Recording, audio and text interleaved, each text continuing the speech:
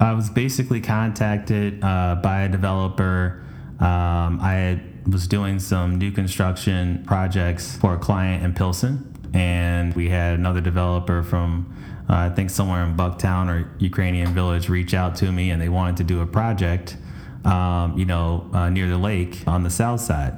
And I sold them the lot. I worked with John Hanna Architects and developing a unique floor plan with the side entrance, something that we could call our own. Many times in real estate, a lot of the architectural plans, are given to, different developers, and, they'll each make their own interpretations, but for the most part, it'll kind of be pretty predictable. In this particular case, we took the feedback from the public and really made for a nice, efficient house with good square footage, really large kitchen, very bright and light. We were able to raise the home. The dining room had a lot of nice ceiling detail in it. We were able to put one of our best home theaters as well.